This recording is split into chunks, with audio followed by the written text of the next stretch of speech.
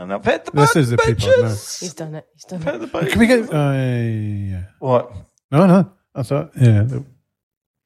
Get rid of that. There you go. You're That's very... it. Far away. no, you're very talented on the old mixing desk. This was my life. Is it? This was my life for I bet 15 it was a years. wee bit bigger than that. Is It it- was a wee bit bigger. Is it better? Is it a better life than working on the website? Oh, well, Yeah, I don't no, know. he did then. It's a different life. It's a different life. It's a different Yeah. life. And he is still kind of a lighting director because he changes the colours of the lights in his own Oh, house. Sam for loves Sam. that when he comes Loves home. that. Just When he's Little- steaming. Yeah. Sends out a warning shot to let her know that he's off the train. Nearly home, princess. the sharks coming home. We've got to talk about the shark. We do need to- I said, Stuart's got a new name. The Shark. Interestingly, how did he get that name, Julie? I think he gave it to himself. What a prick. The Shark. He's like a poor man's Prof G. Yeah, he's a shit Prof G. The dog. There we are. That's you down to size. Shark. More like the fucking tadpole. Come on. Maybe a wee dolphin. Professor Tad. Well, that's a way to start, isn't it? It was just... Keep that in. Oh, that's not going anywhere. You can't recreate that. Magic. You can't recreate that. Well, I don't even know. If I'm Just gonna play the start. fucking music.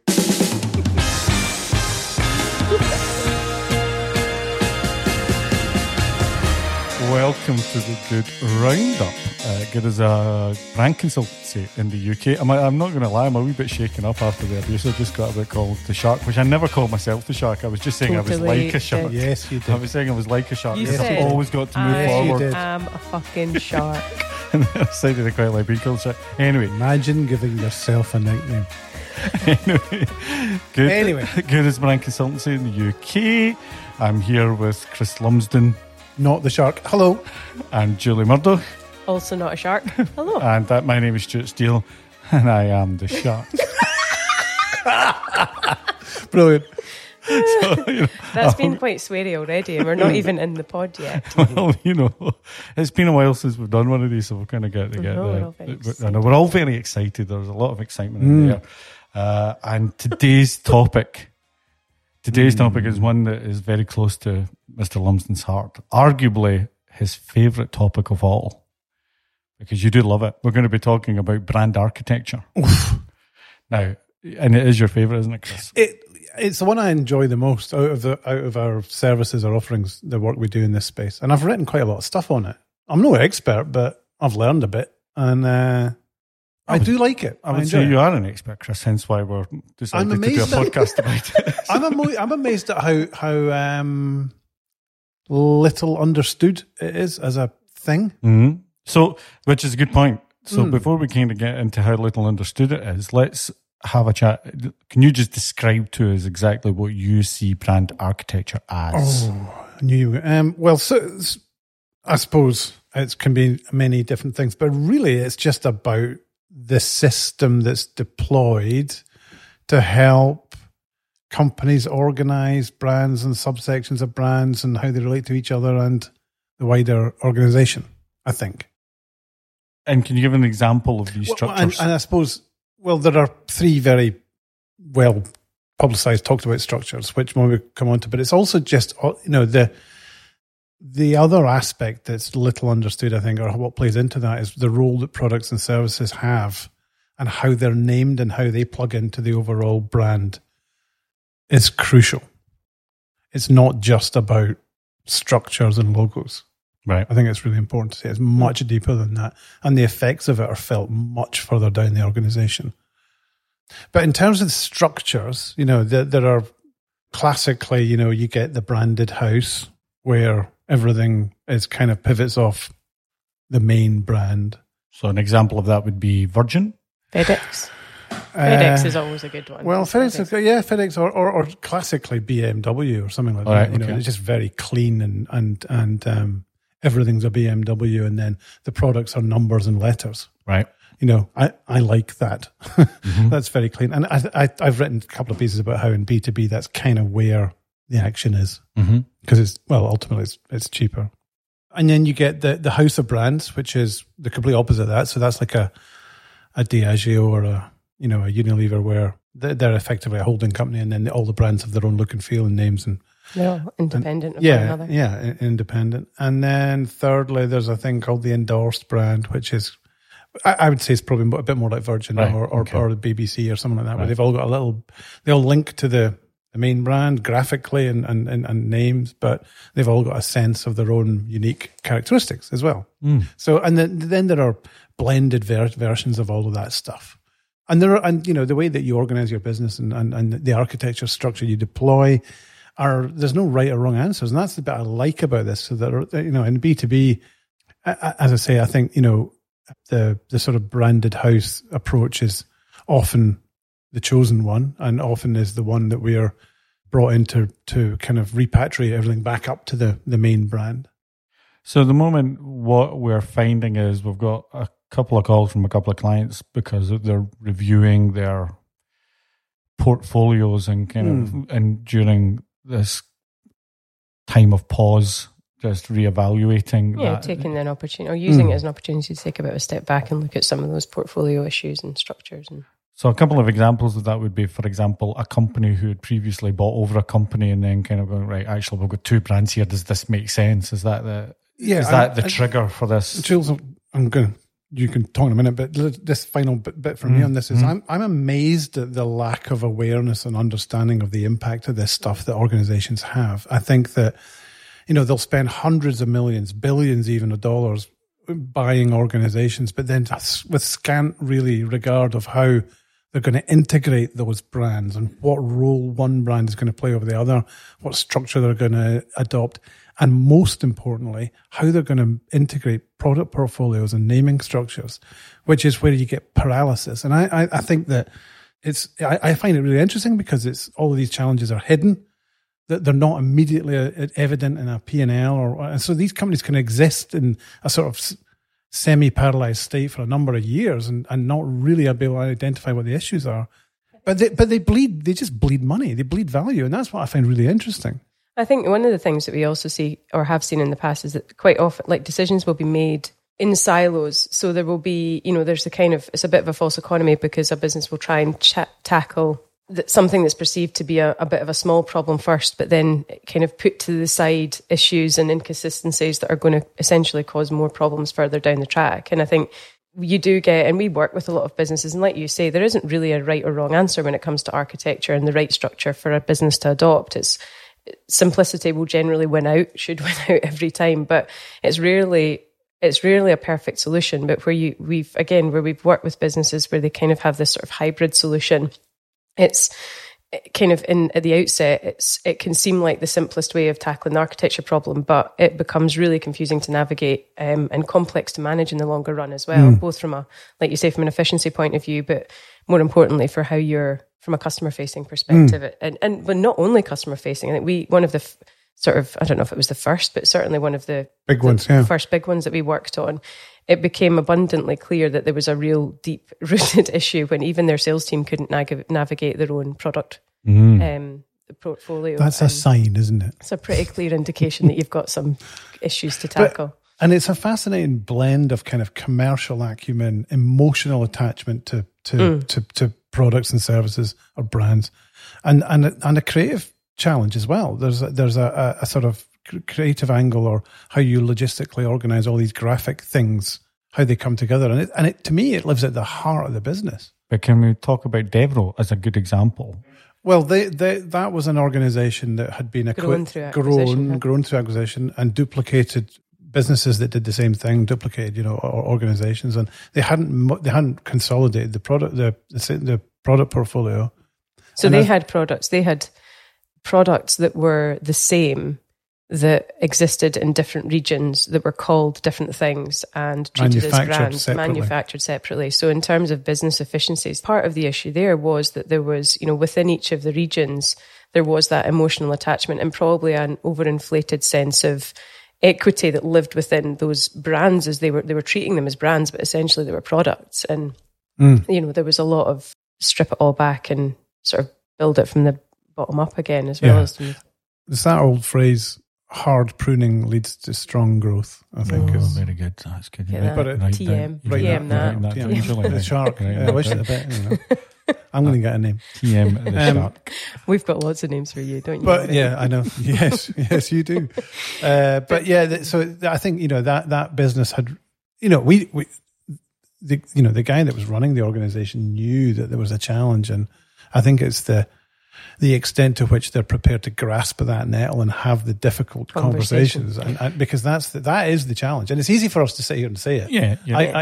Once you're in that organization and inside the jar, I totally accept it. It's really hard. But I think, because this kind of links to one of the conversations we were having the other week about brand leadership and strong brand leadership needing to come and be driven from the top down. And I think the same applies here. There's no real understanding of what the end goal is. It's much easier to map out the journey if you know the destination. Figure out your end goal and then develop a strategy that supports that. It doesn't all need to happen overnight. It doesn't need to happen straight away, but you end up, unless that comes from the top and there's a full there's alignment across the business in terms of what the goal is, then it's always going to be difficult to navigate and to implement change, because there will undoubtedly be differing opinions across the business and no one's ever going to be entirely happy. So say you're a business at the moment, let's just throw some assumptions out there, and you've looked at your portfolio of products and companies that you may have bought and products that you have, and you're going to go through this hard pruning. What are the kind of key things that you would suggest, Chris and Julie, that you've got to kind of look out for and make sure that you're doing to tick the right box to make sure this is going to be a successful exercise? What are our kind of watch outs? Okay, well, we've got a list. Oh, I love a list. Fire away. Okay, number one is about, sounds self-evident, but stakeholder consultation. Right. This is kind of what we just underpins all of this. Right. Yeah. So I'm saying it's just professional courtesy to talk to people in the organization about how they feel about this stuff. And feeling is really important, because people feel really defensive about their brands. So engaging them in some of the difficult areas, talking to them about the scenario, being diplomatic, but being that third party with bringing objectivity. And helping to sort of contextualize the whole issue is really important. So if people feel if they're involved in the process, it makes the decisions and the downsizing of brands, if you like, as an expression, easier.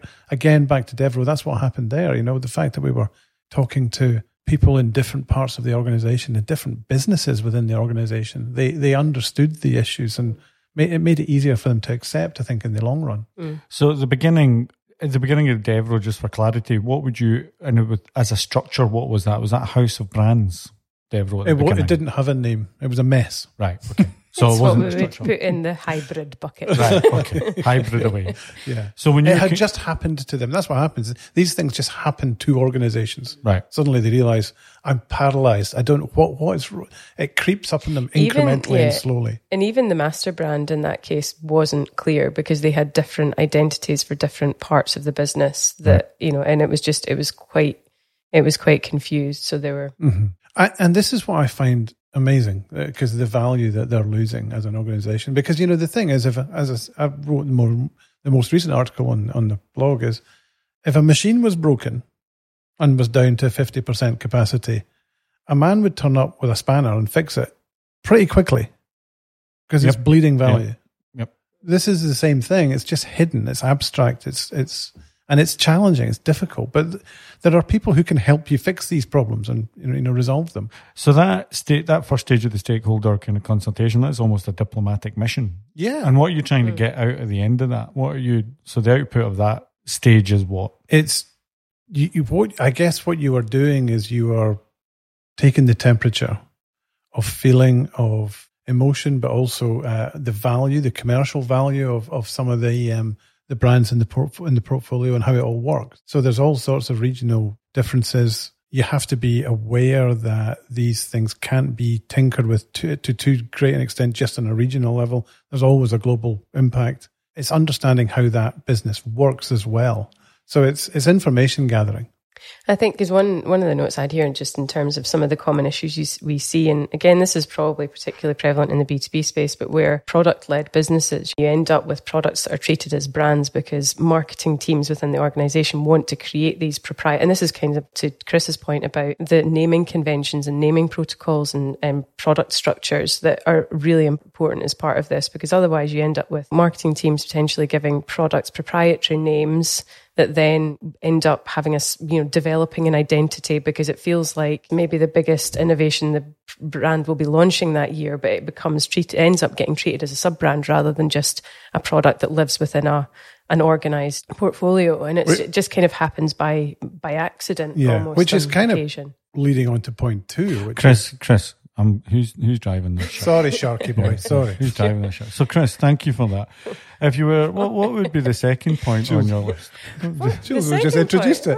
Let me tell you about the second point, which is about simplicity. And this, like we said at the start, there's rarely a perfect solution, but there are so many things at play, and like you say, things that will have decisions that have been made along the road for the right reason at the time. But these challenges are messy, and I think particularly when it comes to talking about merging portfolios and killing off brands and maybe streamlining product portfolios, that those are difficult decisions. And I think to Chris's point about the first point around stakeholder consultation being key to make sure everyone's on board with the decisions that are being made. But again, what we often see is that some of those decisions around which brands survive and which don't, which products survive and which don't, are made with we call it a kind of inside out bias, where it might be the right decision for the business, or it might seem like the right decision for the business at the time, but is it something that's making sense? Is it going to make sense for your customer? So there are kind of lots of political things at play there as well. And I think, and this is, what we were saying earlier about, if you understand what the end goal is and understand what your strategy is to get there, then those decisions that you need to make along the way will be much clearer and much more straightforward. And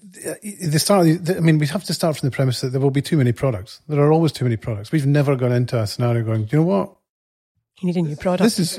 Otherwise I guess we wouldn't get hired. But there are always too many products, because it's actually a fun process, as Jules described, to create things and name things. It's quite good fun, and doing it for the wrong reasons, and it can become a habit, and it gets out of control quickly, and it leads to complexity, confusion, and a loss of value. And that's where we were talking last week, Stuart, about your Steve Jobs example when he came back. And again, I reference it in that piece about, he came back to Apple, didn't he, and realized there were far too many products. And he had a realization when someone asked him what product he should recommend to a friend, and he couldn't work it out. It was too complex. And the long and the short of it is he rationalized their portfolio by about 70%. And that, when he first came back, they were losing money. Then the end of the next year, they posted about $300 million profit. And I think the other interesting thing is what he did when he with cut products that were already in existence was he didn't really make a lot of layoffs. He actually diverted that resource to new product ranges like the iPhone and the iPod. And so there was a lot of rationalization and direction there. Clear-eyed thinking. And there are loads of examples of businesses beginning to grow, and once they rationalize some of their portfolio, I think it's Jules said, it's the complexity tax that consumers have to pay. They just go buy somewhere else. More choice isn't always necessarily they'll go buy somewhere else. So just make it simpler is always better. And that number 3, who's going to take number 3 on the list? Well, I mean, we just talked about Steve Jobs, but a better exponent of the art of clarity of vision you couldn't really get. But unless there is a clear vision and direction coming from the top of the organization that they want to grasp this, I think that the projects will struggle and the tail can begin to wag the dog. So, because the people who are in these organizations are wedded to the brands, always find an emotional reason not to kill it. And that strength and the signal that comes from the top has to be clear that we're on board, we're doing this to get to that point. So I think, unless there is that strength of leadership, you get very influential stakeholders in different regions globally who will try and manipulate the process so that their products and brands stay. We've seen this happen to our huge frustration. And so agendas are met and products are kept, and it compromises the project and in our view, the kind of master brand strategy. It's a challenge. So I think clarity from the top is really important. Next, what do you say the next one is, I think Julie? it's just an extension of that point, or why the next point is important, which is around objectivity and the fact that, hiring experts to manage this for you and work through the process with you is key, because it's the old, surgeon doesn't perform surgery on himself. There are so many things at play, from internal politics to power struggles, all the stuff that Chris just touched on, that businesses like us have more experience in this space in terms of engineering brand change within an organisation. So it's much harder to disagree with some recommendations which will be founded on, knowledge and insight as opposed to opinion. And that kind of having an objective partner in that will undoubtedly make the process much more straightforward. Not easy, but straightforward, a bit more straightforward. Because you cannot participate in the process and facilitate the process within an internal organisation. Who was it that said that? The shark.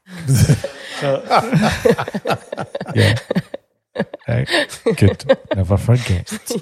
And I think that, again, that's underrated by clients, I think, that objectivity. I think sometimes they think they can force this stuff through, but they don't necessarily have the necessary kind of maybe expertise, experience, and maybe credibility in the eyes of some of their colleagues in regions to force the stuff through.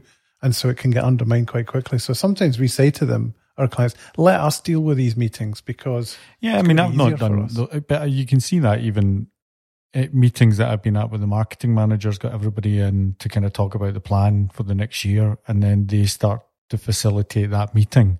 And somebody will come up with an idea, and the marketing manager just go, no, we can't do that. And you're going, well, what's the point of the meeting? And why, so to actually have somebody independent to kind of stand up there and ask open, stupid, naive, sometimes objectionable questions is probably the right place to go, so that everybody feels part of the process. It ties nicely back into your stakeholder consultation at the top point. But once you kind of got that and you've kind of delivered some findings, there's another point 5. So this is about the fact that you have to go into these processes and understand that change is going to be inevitable, but it is manageable. And again, back to some of the emotional views around brands in organizations. Every one of these projects we've done, we hear the same thing, which is, we can't change.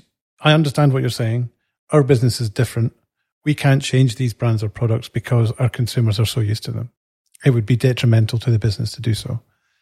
And at which point, you have to be nice and be diplomatic, but also point out the fact that consumers of any type and any shape or form are able to deal with change and manage. It's up to the organisation to deal with the change program, not just flick a switch one day and the products that was previously called X is now called Y. It's a program of change. So, of course, people can deal with change. It's about being prepared to accept it and then managing that process. So it's a very common phrase we hear. We can't do that. We're different. And I mean, we've seen it. In fact, Stuart, you've been involved in it. Even when there is sort of empirical evidence to demonstrate the fact that consumers aren't that aware, bothered. They refuse to kind of accept it, which plays back to the objectivity point as well, that you need someone objective to point out these issues. But they're very tightly held, these emotional And a lot of those things are down to, that's my bonus on the line. Because if there's going to be change, you're hoping that the marketing department or whatever department that is going to be doing that education process with the customer is going to do a good job. And it's easy just to sell the old thing again without having to explain it's, there will be friction in that, but it's manageable, and there's people there just scared of losing their bonus. And that's why I think, again, as an approach, it needs to be tackled across the business. It can't just live within. Then this is something we've talked about in the past as well, about things just living within the marketing function. How will the sales team, like you say, facilitate those conversations with consumers? How will the product development team tackle next phase of whatever? It's kind of, it can't just be an exercise that's performed by the marketing team. And I think Devro was a good example there as well, because I think they had a program of change and managed it really well, with not only with customers, but with their individual regions. So their corporate marketing team they were operating in 6 regions at the time, and spent time with each of those individual marketing functions, because they had regional marketing managers, to talk through the process. Once the new structure was, basically once a new brand was ready to go live, and got everyone on board and spent time with the regional teams and and also allowed for a period of feedback and evaluation. So when it came to specific challenges that may exist within some of the regions, some of that's identified obviously up front in the stakeholder consultation process, but some of the more practical stuff comes out further down the line. And the fact that they made that, were able to manage that post-launch as well as in the run-up to, I think made it a much more... and it wasn't, again, that it's not an overnight thing. These processes of, implementing change, that was probably a 12 to 18th month process for Devro by the time everything changed You're over. so right. A strategy for change is one thing, but it's nothing without implementation. And doing it well, if it's done well, like you say, the main brand can gain a real halo effect, a benefit of it from it too. But once you actually deliver those recommendations, as we say, the challenge then is, change is inevitable, but it's manageable. But then what sometimes you get is the reality of the politics, and then you get... You get a half-shut knife. Yeah, you get a half-shut knife. So this is the next one. At all costs, avoid a partial political change, paralysis. It's worse than doing nothing. Yeah, and again, it picks up on a couple of the points we made before about vision and clarity and leadership and things. But there are no perfect examples of this stuff work. Every project's different, and compromises will undoubtedly need to be made. It's how they're done and when that will determine whether the thing is a success or not. But to half do it or to concede to too many requests from the regions or different brands or products, if it begins, quite quickly it can chip away at the integrity of the whole thing. And then it becomes a question of, is it actually worth doing? Are we going to create more confusion? So yeah, it's a challenge. And Stuart, again, we've sat in meetings where the belief is that they're changing a regional offering. And as we said, the world we live in now is global. And it's particularly in digital. You and I spent a lot of time looking at mapping product portfolios for webs, basically through the website. Yep. It's forgotten about. Yeah.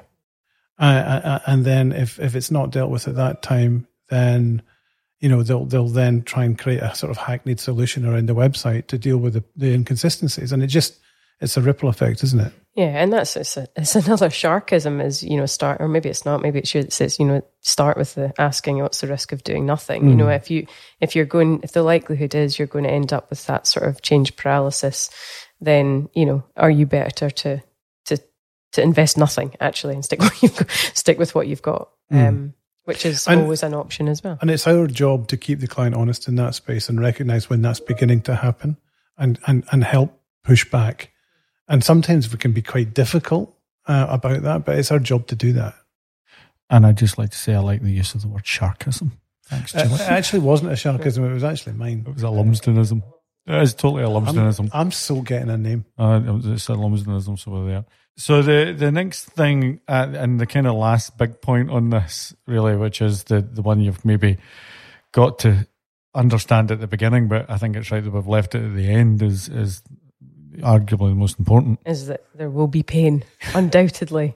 There will be pain, even when you have done all of these things that we've just advised and are aware of all the issues that exist within the business. Even the best projects will not be without their challenges. But I think it's acknowledging that and choosing to lean into it and have all the difficult conversations and appreciate that hard pruning, as Chris calls it, will likely lead to strong growth, but it won't come without difficult decisions being made and challenges, along the way. And it's the clients that recognize that at the beginning of the process. I think a lot of them, some at the beginning will agree, yeah, it's going to be difficult, yeah, but actually without having maybe experienced it or recognized just how hard it's going to be. It's the ones that have perhaps done it before. Because we're talking about, in your average sort of marketeer's life, I don't think this happens that often. It might happen maybe once or twice in their career. I don't know, I'm guessing. But for us, we're doing it all the time. So we kind of know where the pitfalls are. And, the ones that have done it before have still got the scars, and they recognize the issues. So it's about that sense of, are you going to lean into this because it's going to be better for you in the long term? And when you're doing your stakeholder consultation, do you mention the fact that the process, the journey that you're on, that people are on, is going to be painful? Mm-hmm. Yeah. So you bring that. There's one in the books at the moment, isn't there, where it's they simply can't continue down the path they're on with their mixed portfolios, and they've added another client, another organization into the mix, there's significant pain at the end of this journey for them, or not even at the end now. Yeah, and it's whether they're willing to, how much you do now versus tinkering around the edges. It's back to one of those other points. But it's so important that the senior people recognize that, I have to invest significant amount of marketing dollars in this now to cauterize the bleeding, because, in the longer term. Or do I just leave it? And can we manage, at this point, the risk of doing nothing, what will happen if I leave it? It may be that some issues will eventually resolve themselves. Brands die, product ranges are naturally killed, but it feels like it's always better to manage that on the front foot. You can tell it's Chris's favourite subject, can't you? I know, can you? He's loving it. It's an interesting one. It is an interesting one, though, because every project is different, because every client's challenges are slightly different. And even, more often than not, even as you, and this is kind of tied to the last point as well, even when you set out knowing what you're trying to achieve, undoubtedly there will be things that that's someone now. I'm not letting the brands go. No, that's a protest outside. There will be things that crop up. Things will come along that you didn't actually necessarily even see at the outset, which is, just adds additional things you don't confusion know to the mix. And you never set out in a project like this knowing everything. So it's unknown unknowns. There you go. Don't know what you don't know. What a way to leave it. Rumsfeldian. That was a beautiful way to leave it. Well, thank you for... Did we get Chris's joke? No, we didn't, because we decided to swear at me instead. Okay. The shark was the joke. Shark was the joke. I'm so glad that we're laughing at Stuart today. You are an idiot. If people could see how you're walking after a weekend of playing cricket, they would be laughing at you too. Don't mock the afflicted. Don't mock the afflicted. Guys, you two are the best. Fun. Bye-bye. YTB. Bye.